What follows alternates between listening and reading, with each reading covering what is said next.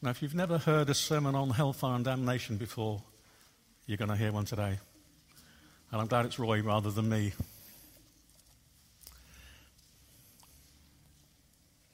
Reading from verse 11. Then I saw a great white throne, and the one who sat on it. The earth and the heaven fled from his presence, and no place was found for them. And I saw the dead, great and small, standing before the throne, and books were opened. Also another book was opened, the book of life. And the dead were judged according to their works, as recorded in the books. And the sea gave up the dead that were in it. Death and Hades gave up the dead that were in them. And all were judged according to what they had done. Then death and Hades were thrown into the lake of fire. This is the second death, the lake of fire. And anyone whose name was not found written in the book of life was thrown into the lake of fire. Roy.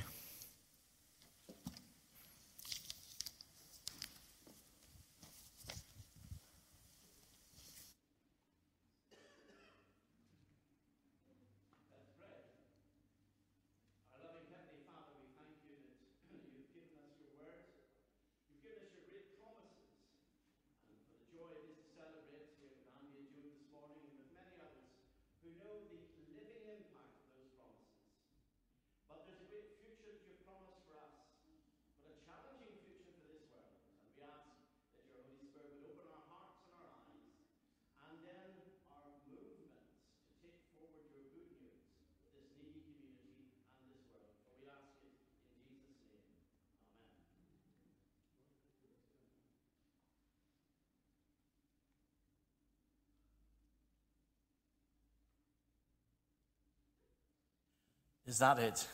Oh, it sounds better, right. Can we have the first slide? Happy St. Patrick's Day to you all, you Sassenachs. And St. Patrick, as you know, was the apostle to the Irish. He brought the gospel to Ireland many, many years ago. And you can just see this is a picture of, this is actually a statue in the hill of Tara in the centre of Ireland. And he's holding a shamrock in one of his hands. He used that to teach the Creed. In fact, the Creed was only written and circulated within the same century that he was born, around the early 400s. And so he taught the truth across the island of Ireland. He actually came from somewhere in Britain, could have been Wales. And that's, of course, why the Irish rugby team graciously allowed Wales to win yesterday in memory of our patron saint. I think that's how it goes, anyhow. We're following a series on the Creed, and of course we've looked at I Believe in Jesus, and today we've arrived at that part of the Creed which Barry has read to us, which reminds us of the fact that Jesus is coming again to judge the living and the dead. I've never preached a whole sermon on this topic before, but it has been fascinating doing some research and reading into it. But the Bible teaches, as you can see, that Christ Jesus will judge the living and the dead. This is from the book of Timothy. And it is a frightening prospect if you don't have an assurance that you belong to him. Because what lies ahead is indeed a frightening story. But nevertheless, the facts. Now, last time I was here, I showed the wonderful thing how Jesus came down from heaven to earth. And of course we sing the Christmas carol, he came down to earth from heaven, who is God and Lord of all. And we see how he humbled himself. The Creed describes he was conceived of the Holy Spirit, born of the Virgin Mary, suffered under Pontius Pilate, crucified, dead and buried. But then Barry presented just last week how he rose again from the dead. And he ascended back into heaven and is currently seated on the right hand of God the Father Almighty, that position of authority and on the throne. But this passage reminds us that he's not staying there for good. He's going to come back to planet Earth, and when he comes, it will not be as a little vulnerable, helpless baby. Rather, it will be, as that last picture showed, in front of the armies of the Lord, the angels and believers together to judge this world. And the message is indeed a ponderous one for us to think about. And of course, judgment isn't this is not the first time that God has judged this planet. If you go back, and we did a series some years ago on the book of Genesis, and the world got so evil that God said, I hate them. I can't stand what they've done. It's continual evil. And he judged this planet by drowning it. And only those in the ark were spared. And Peter reminds us that that world was deluged and destroyed. But by the same word it says, the present heavens and earth, that's the one we live in, are reserved not for water, but for fire. And we're being kept for the day of judgment and destruction of the ungodly, just as that flood did in those generations ago. Now, I wonder, does anyone recognize this photograph, and can you tell me where it is? It is a frieze painted in a church. Anybody know? City? It's in Salisbury, in St. Thomas a Becket Church, right in the heart of the city. And it's called the Doom Painting. It's over 500 years old. It's medieval. And as you can see, it gives a view of Christ on the throne. And down one side, you can see on your right-hand side, are those who are damned and perishing into hell. And those on the right are those being raised again to eternal life. And so the theme is a frightening one, but nevertheless, it's one that causes us to understand the context of the passage that Barry has read to us of what's called often the Great White Throne Judgment Day. Does anyone recognize this room here? One person does, she thinks. Well, I'm glad you don't, because this is the inside of Salisbury Courtroom. I've been here. I'll explain in a minute where I was. But if you go to Salisbury Court, they took it away from the old one down in the centre of town, opposite the White Hart, and they built a new one out the Wilton Road. And if you look at the courtroom, and I've been in here with a judge wearing a huge red cape and on it, and you'll find there are several parts and positions. This bit is called the bench. There are 3 chairs if you've got a magistrate's court sitting. There's only 1 chair occupied by a judge if it's county or crown court. That is the highest spot, you'll notice, in the room. It sits above everybody else, and the judge is seated there. Just below the judge are the recorders, the staff, as it were, the people who work for the court, who have got books of law laid out across the table, and they have got the principles of law in front of them and advise the judge and court. Directly opposite them on the other side of the room, you'll see there's a glass screen. Here it is. And that is called the dock, because in behind that sits or stands the accused, who is accompanied by 2 prison warders, one on either side. And then sitting high, slightly above everybody else, but not in the line of sight between the judge and the accused, so the judge can look the accused in the eye and the accused can look the judge in the eye, but to one side, deliberately so, sits the jury. There's actually 2 benches here of 6 chairs each. That's the reason I was there. I was being selected for jury service, and I stood just about in front of the dock as the judge decided who would come and sit in the jury and who would not. And then finally, across the far corner, you'll see it's like a pulpit with a microphone, and that is the stand where witnesses come and give testimony through the proceedings. The rest of the chairs and tables you can see there tend to be taken up with lawyers and people attending, and those chairs at the back are usually for the press. But that is the situation within a courtroom that we see. And that situation is the same as the one we have just read and heard about.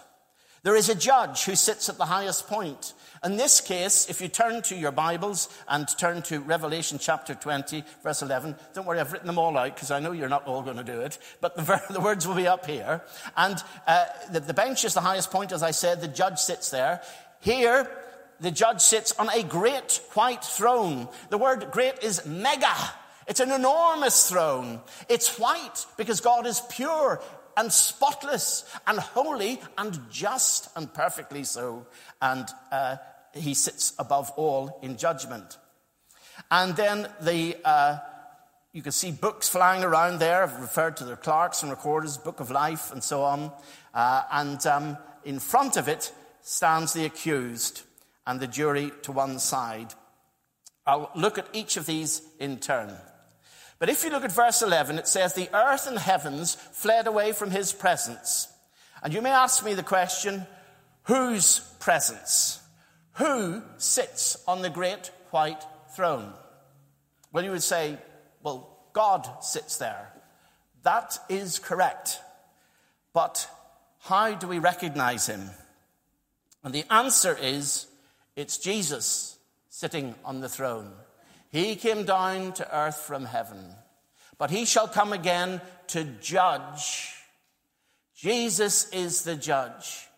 And you either know him as your Savior here and now, or you will appear before him one day and he will be your judge. There is no in between. And it says in John's Gospel, Jesus said these words, the Father judges no one, but has entrusted all judgment to the Son. Hence, it's Jesus sitting on that throne. And notice that judges do not stand, they sit. They are in a position of authority, and they're in a position of dominance, because they are going to be judging, reflecting on the evidence, and entering the decision. And then it says the earth and the heavens fled from his presence, and there was no place for them. Now, God created this world. What's the first thing he created? Well, there was sea, and then he created the heavens, and then he created the earth. Well, they've gone. They are no more. Do you know why? Because he's bringing in a new heaven and a new earth to take their place. But here we stand. The heavens and earth have fled away. They're gone. There is no hiding place for any human being on this planet. It's gone. There's no cover, because all are brought and called to judgment. Now let's go into the trial itself. Standing before it, it says here, I saw the dead, great and small, so they're all equal.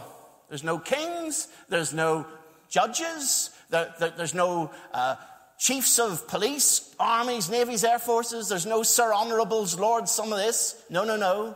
There's no paupers, all are one. There's no rich, there's no poor, there's no presidents. All are on an equal basis, all humbly stripped of everything they've possessed and owned, and open before the God who created them and before whom they stand.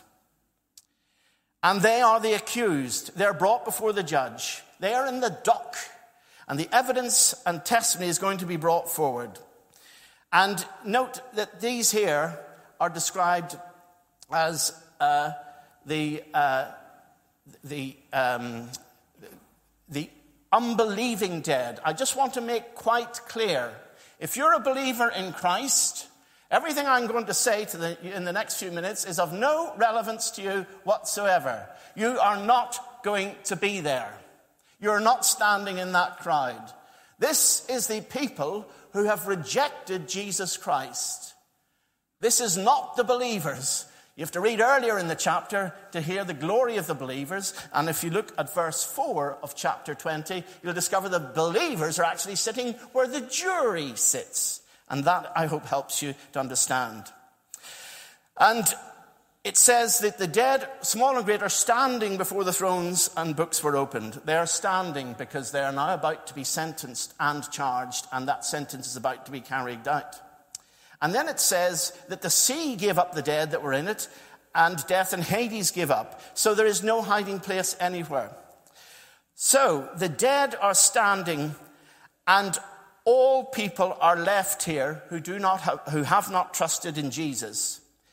And notice that there will be no living people in this place. Let me explain.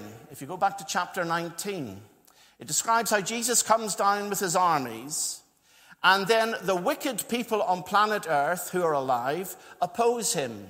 And it says he will strike them and kill them in 1921 with the sword of his mouth. All people who are not in Christ are killed, destroyed, and then brought in the next chapter forward for judgment. And hence, that's who are gathered here. And it then says, death and Hades gave up the dead. Death, what is death?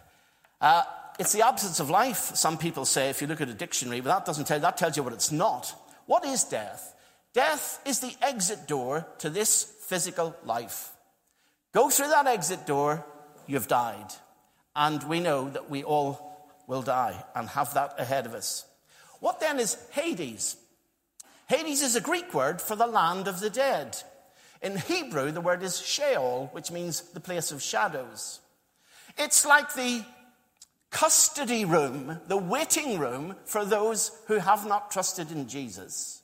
And they're waiting in prison, it says. The word Tartarus is used, which is a Greek word for prison, and awaiting judgment, final sentence. And that is the picture and the images here. Then the third thing that we see in this image is that the evidence is exposed. It says, I saw them standing there. Books were opened. Then it says, the dead were judged according to what they had done as recorded in the books. A sentence is announced. And then it reminds us they're judged according to what they had done. All in verses 12 and 13. The evidence is the books. That is plural. That is each individual, as it were, has got a book. Now, if I was to write this book of Revelation today, I would do it differently. You know, if you're involved in an accident, they'll say, give us your story. No, we don't believe you. Give us your story. We don't believe you. Show us the video. Now we know what happened. And we're all very much into videos and modern things. If this book of Revelation were written yesterday, they'd say, the videos are up. The video of your life from the moment you were born to the moment you died is going to be played back. What, all of it? Yes, all of it. Danny Blanchflower was the captain of the Northern Irish football team in the 1960s. I know that's not very important. They weren't very good. But he was also the captain of Tottenham Hotspur, who were the top team in England and in the Football League. And he captained them at Wembley. And there was a chap who was called Eamon Andrews, ran this program called This Is Your Life. He happened to be from Southern Ireland, so he said, this is your life. And he would come across very famous people, and he would capture them at a moment unawares, and he would tap them on the shoulder, pass a big red book over and say, this is your life. And they would then be brought into a TV studio, and then they would stand or sit there, and then all their relatives and all their friends would come, and the story of their life would be displayed on various stories of what people would say, and pictures of them sucking their thumb as a little child, and all the embarrassing things. And then the story would be told through, and the audience would all applaud. Danny Blanchflower stared at Eamon Andrews and turned his back and said, I am not having my life exposed in public. And he walked away. Thereafter, the program makers, because it was live, recorded every subsequent incident because they didn't want that embarrassment to happen again. But this is Judgment Day. This is your life. What you've done in terms of your behavior, the sins you've done, the wicked things you've thought, it's all up there. It's in public. It's being produced as evidence in the trial. There is nowhere to run. There's nowhere to hide. And that's what it means by the books being opened. There are actually two books mentioned in this. There's these books, which are the individual record that God can see of every human life. But there's another big book. We'll come on to that in a few minutes. But then it says the dead were judged according to what they had done as recorded in the books. Sentence is announced. And sentence is different from salvation. Sentence is based on the degree of wickedness and evil that these individuals had shown. God is completely fair. So when he's punishing this world, he will not punish Adolf Hitler with the same degree of punishment as he would punish a petty criminal. But both will be punished, not just because they've rejected Christ, but for the wickedness that they have done on this world. And we know this elsewhere because Jesus visited the city of Capernaum and performed some miracles in them.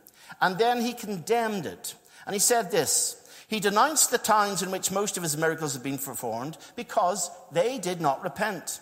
And he said, Capernaum, you think you'll be lifted up to the heavens? No, you will go down to hell. For if the miracles that were performed in you had been performed in Sodom, it would have remained. I tell you, it will be more bearable for Sodom on the day of judgment than for you. It is crystal clear there are degrees of punishment, and the most wicked will suffer most, and the least less. Now, I don't understand the details. I just know the facts as Jesus explained them here, and I'm sharing them with you. But it's difficult to illustrate this. Now, I first heard someone preach a sermon on this. I've only heard someone try it once, and it was in Belfast. A fellow called Reverend Dr. John Haggai was an American evangelist. He came to Belfast, and he put a big tent up in Ormeau Park, which actually is directly opposite Ian Paisley's big church. So that was fun. Anyhow, we went along and had a look. And he preached on the theme of the Great White Throne. And he said, I want you all to imagine that here we are standing before the Great White Throne. And over here is the enormous throne with Jesus seated on it. And over there is a doorway with fire blazing out of it. And over here is the door where individuals come across with the books in their hands. And you are the accused, standing and waiting your turn. And then he went on to say, the door opens, and in came a man trying to wash his hands. His name was Pontius Pilate. And he limped his way into the flaming furnace. The next one came in, and the chap didn't look up. He looked down and ran as Judas Iscariot ran across to meet his fate. And he said, and the door opens, and you're next. Well, that was quite frightening. But it's a point to think about, because we must all give account before him with whom we have to do. But whatever exaggerated way of explanation that might be, the point has still to be made that we come as individuals. We don't come as a big crowd. We can't hide. One by one, our books are opened, and we need to understand that. And the degrees of punishment are relational to the degrees of wickedness and sin. But I did say there was another book. Remember that picture I showed you of Salisbury's courtroom? There's the bench, but just below it, there's the court recorders, the clerks. They have the books of law. Well, in this court scene, there's a massive book called the Book of Life. Just one of these. And in that book are the names of all those who have come to Christ Jesus. And it's mentioned 6 times in the book of Revelation, the book of life, and in one part in chapter 13, it's even referred to as the Lamb's book of life. The Lamb is Jesus who sacrificed as a lamb for us. We're in that book if we know and love him. And Jesus said to the disciples, look, rejoice, your names are written in heaven in this book. How do you get your name into the book of life? Well, Psalm 69 turns this on its head. In verse 28, it says this. The psalmist is praying that the wicked's names may be blotted out of the book of life. That's a different take on it. Moses, at the mountain of Sinai, was speaking to God, and then the Israelites started making a false idol, a golden calf. And Moses was so perturbed when God showed him this. He said, Lord, please forgive their sin, but if not, then blot me out of the book you have written. He was prepared to have his name blotted out so that his fellow Israelites might remain in it. But God answered this. The Lord replied to Moses, whoever has sinned against me, I will blot out of my book. And other Old Testament references give you the similar idea. It would appear that we start our lives with our name in the book of life. So you say, well, what happens when a young child dies? Has it ever had the chance to repent, to understand the gospel? No. Then it's never had the chance to reject the gospel. Its name is still in the book of life. So don't worry about the innocents. God has them cared for.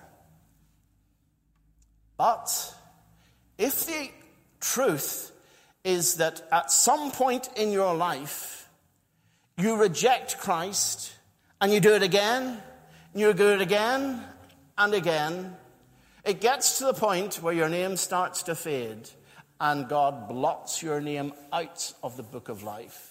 Now, no one on the planet Earth but you will know when that comes. I mean, you may not even know. But that name is erased from the book of life. Guess where they will be standing on the day of judgment? With a book of their own full of sinful lies that has to be opened up and exposed. And that is the difference. When you become a Christian, your name is guaranteed. It's written by blood into that book. It is underscored that you are saved forever.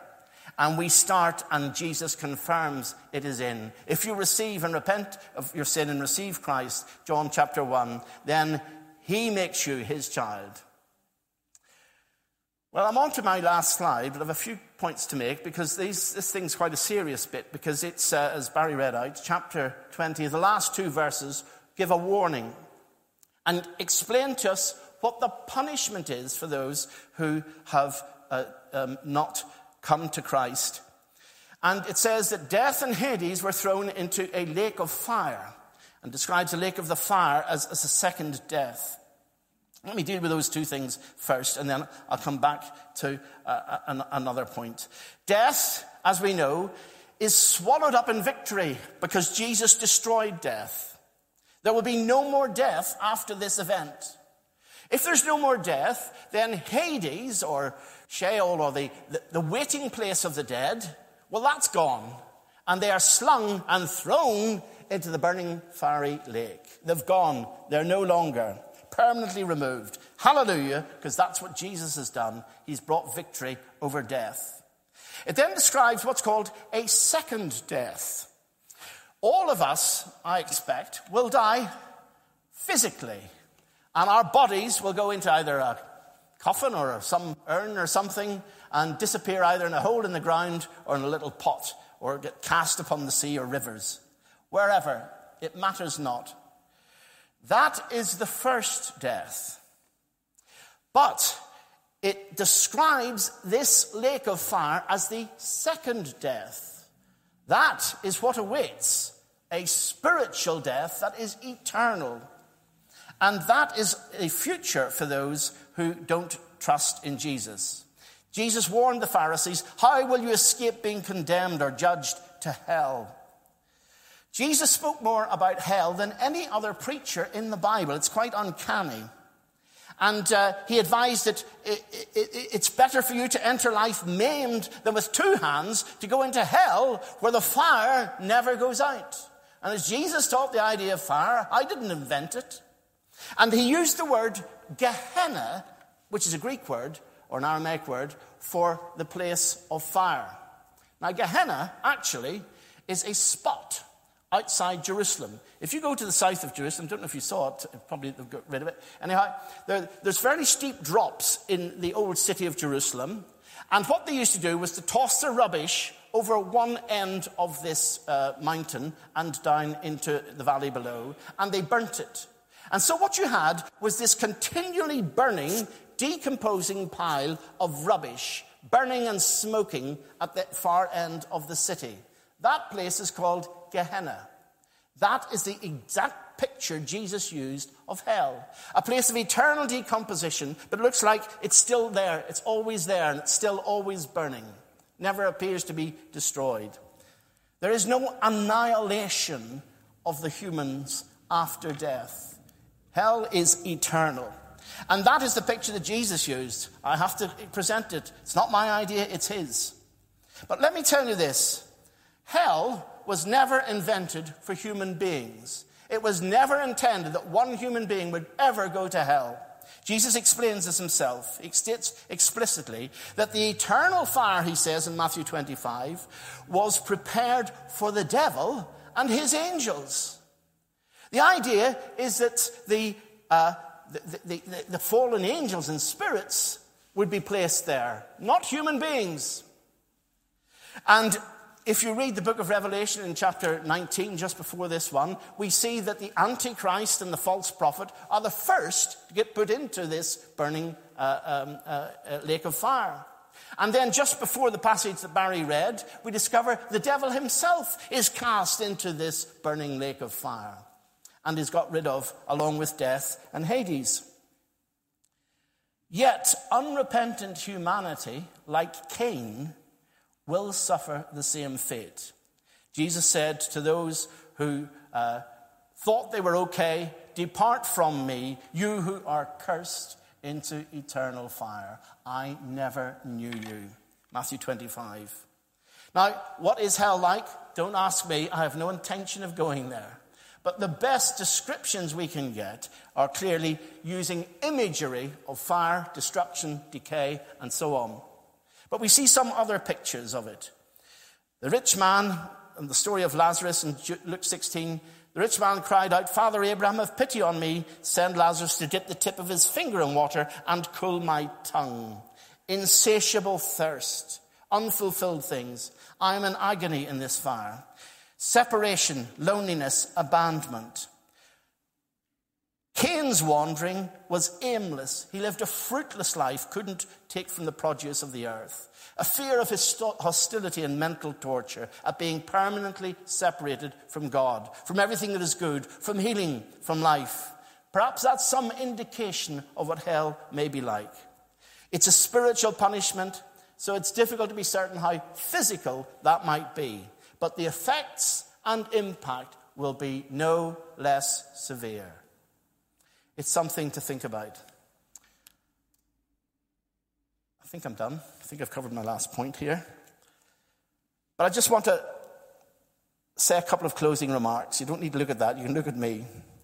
This is a picture of the final separation of wicked mankind, of people who have turned from Christ, who haven't accepted, including angels, God's vindication of his true righteousness. This is good triumphing over evil forever. Now, some may ask, how can a God of love allow this outcome? If you're naive enough to ask that question, you clearly have never read the history of the Jews under Hitler. You've never read what the Nazis did. You've never been to Bosnia or to Afghanistan, or that chap that fella called, what was his surname, Tarrant, who just a couple of days ago killed so many people outright innocently. You haven't witnessed the wickedness that goes on in this world. And we forget that God sees every single act. How could there not be justice? How could a loving God not show justice if he truly loves his people who are crying for vindication, for vengeance? They're crying to be spared. And their cries go unheard so often as they're slaughtered innocently. God, to be good, must be God. He must be good. Good must triumph. Otherwise, this world has no point. God has made it clear it has a point. There is a judgment for those who truly love him, and good will be shown to win. But God did bigger than that. God did far more. He allowed this wickedness and this evil to be taken up. And he sent his only son, Jesus, and he put him on the cross. And do you know what he did? He took that burning lake of furnace of fire and he poured the wrath of sin on his only begotten son. Jesus took it all for us and now offers a free pardon to those who will come. Not only can you be in the court and get a free pardon and leave it, the Bible says when you come to Jesus, you'll never even go near the court, because you're already vindicated and freed from sin's destruction. God shows his love and justice. And C.S. Lewis put it very nicely like this. In the long run, the answer to all those who object to the doctrine of hell is itself a question. What are you asking God to do? To wipe out their past sins and at all costs to give them a fresh start, smoothing every difficulty and offering every miraculous help. But he has done so on Calvary. Do you expect God then still to forgive them if they reject? And C.S. Lewis goes on to say, they will not be forgiven. To leave them alone? Alas, I am afraid that is what he does. Something to think about. If you were to appear at the last day and were to say, but God, you never gave me a chance. You never told me. I never knew this. I'm afraid you're too late. Today I have told you. And the people in this church have shared it with you too. There is no excuse. But the joy is that we're not here to celebrate wickedness and the destruction. We're here to celebrate that Jesus is coming again to bring us to heaven, to be with himself, and to remove us from all evil, suffering. No more hospitals, no more police, no more armies, no more navies, no more wickedness, no more horrors, no more bombings and destruction, no more illness, no more hospitals, no more police, no more courts. He's going to bring us to peace and eternal life if you come to him. And I trust that you have, but I don't know. And there may be somebody here today who's been coming to our church and has yet to discover who Jesus is.